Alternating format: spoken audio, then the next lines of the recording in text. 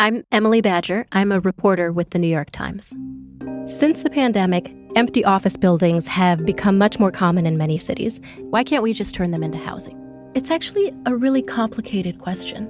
To answer this question, you have to find a developer trying to turn an office building into apartments, ride a rickety elevator to the 30th floor of a construction site to see the interior guts of a building. Finds an expert in incandescent light bulbs who can explain to you how they fundamentally change office buildings. And that's just the beginning of what you have to do.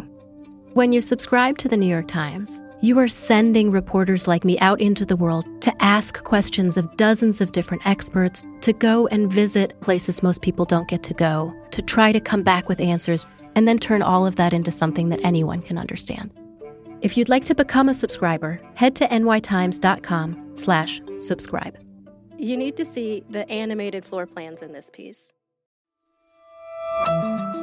From the New York Times, I'm Michael Barbaro.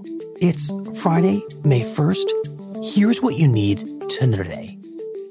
The latest data from the Labor Department shows that more than 30 million Americans have filed for unemployment benefits since the start of the pandemic. But the Times reports that the real figure is probably much higher.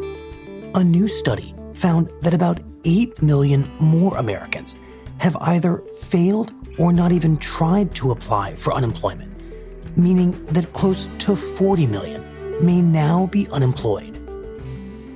And President Trump is letting the federal guidelines for social distancing, which were put in place in mid-March, expire as of this morning. Mr. President, I think a way of saying it, they'll be fading out because now the governors are doing it. I've had many calls from governors. During a meeting in the Oval Office, Trump said that responsibility for social distancing would now fall to governors. I am very much in favor of what they're doing. They're getting it going, and we're opening our country again. Do you want to explain that, please? Finally, we announced something today that talk about doing something you've never done before. In New York, officials said that the New York City subway system, the only system in the country that runs 24 hours a day, will now be shut down every night between 1 and 5 a.m. so that trains can be disinfected.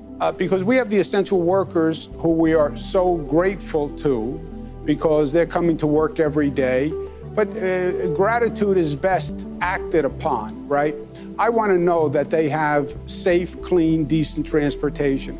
And that means we have to disinfect the trains every 24 hours. The subway has shut down just twice in the past decade, both times when it was flooded during hurricanes. That's it for today. I'm Michael Barbaro. See you on Monday.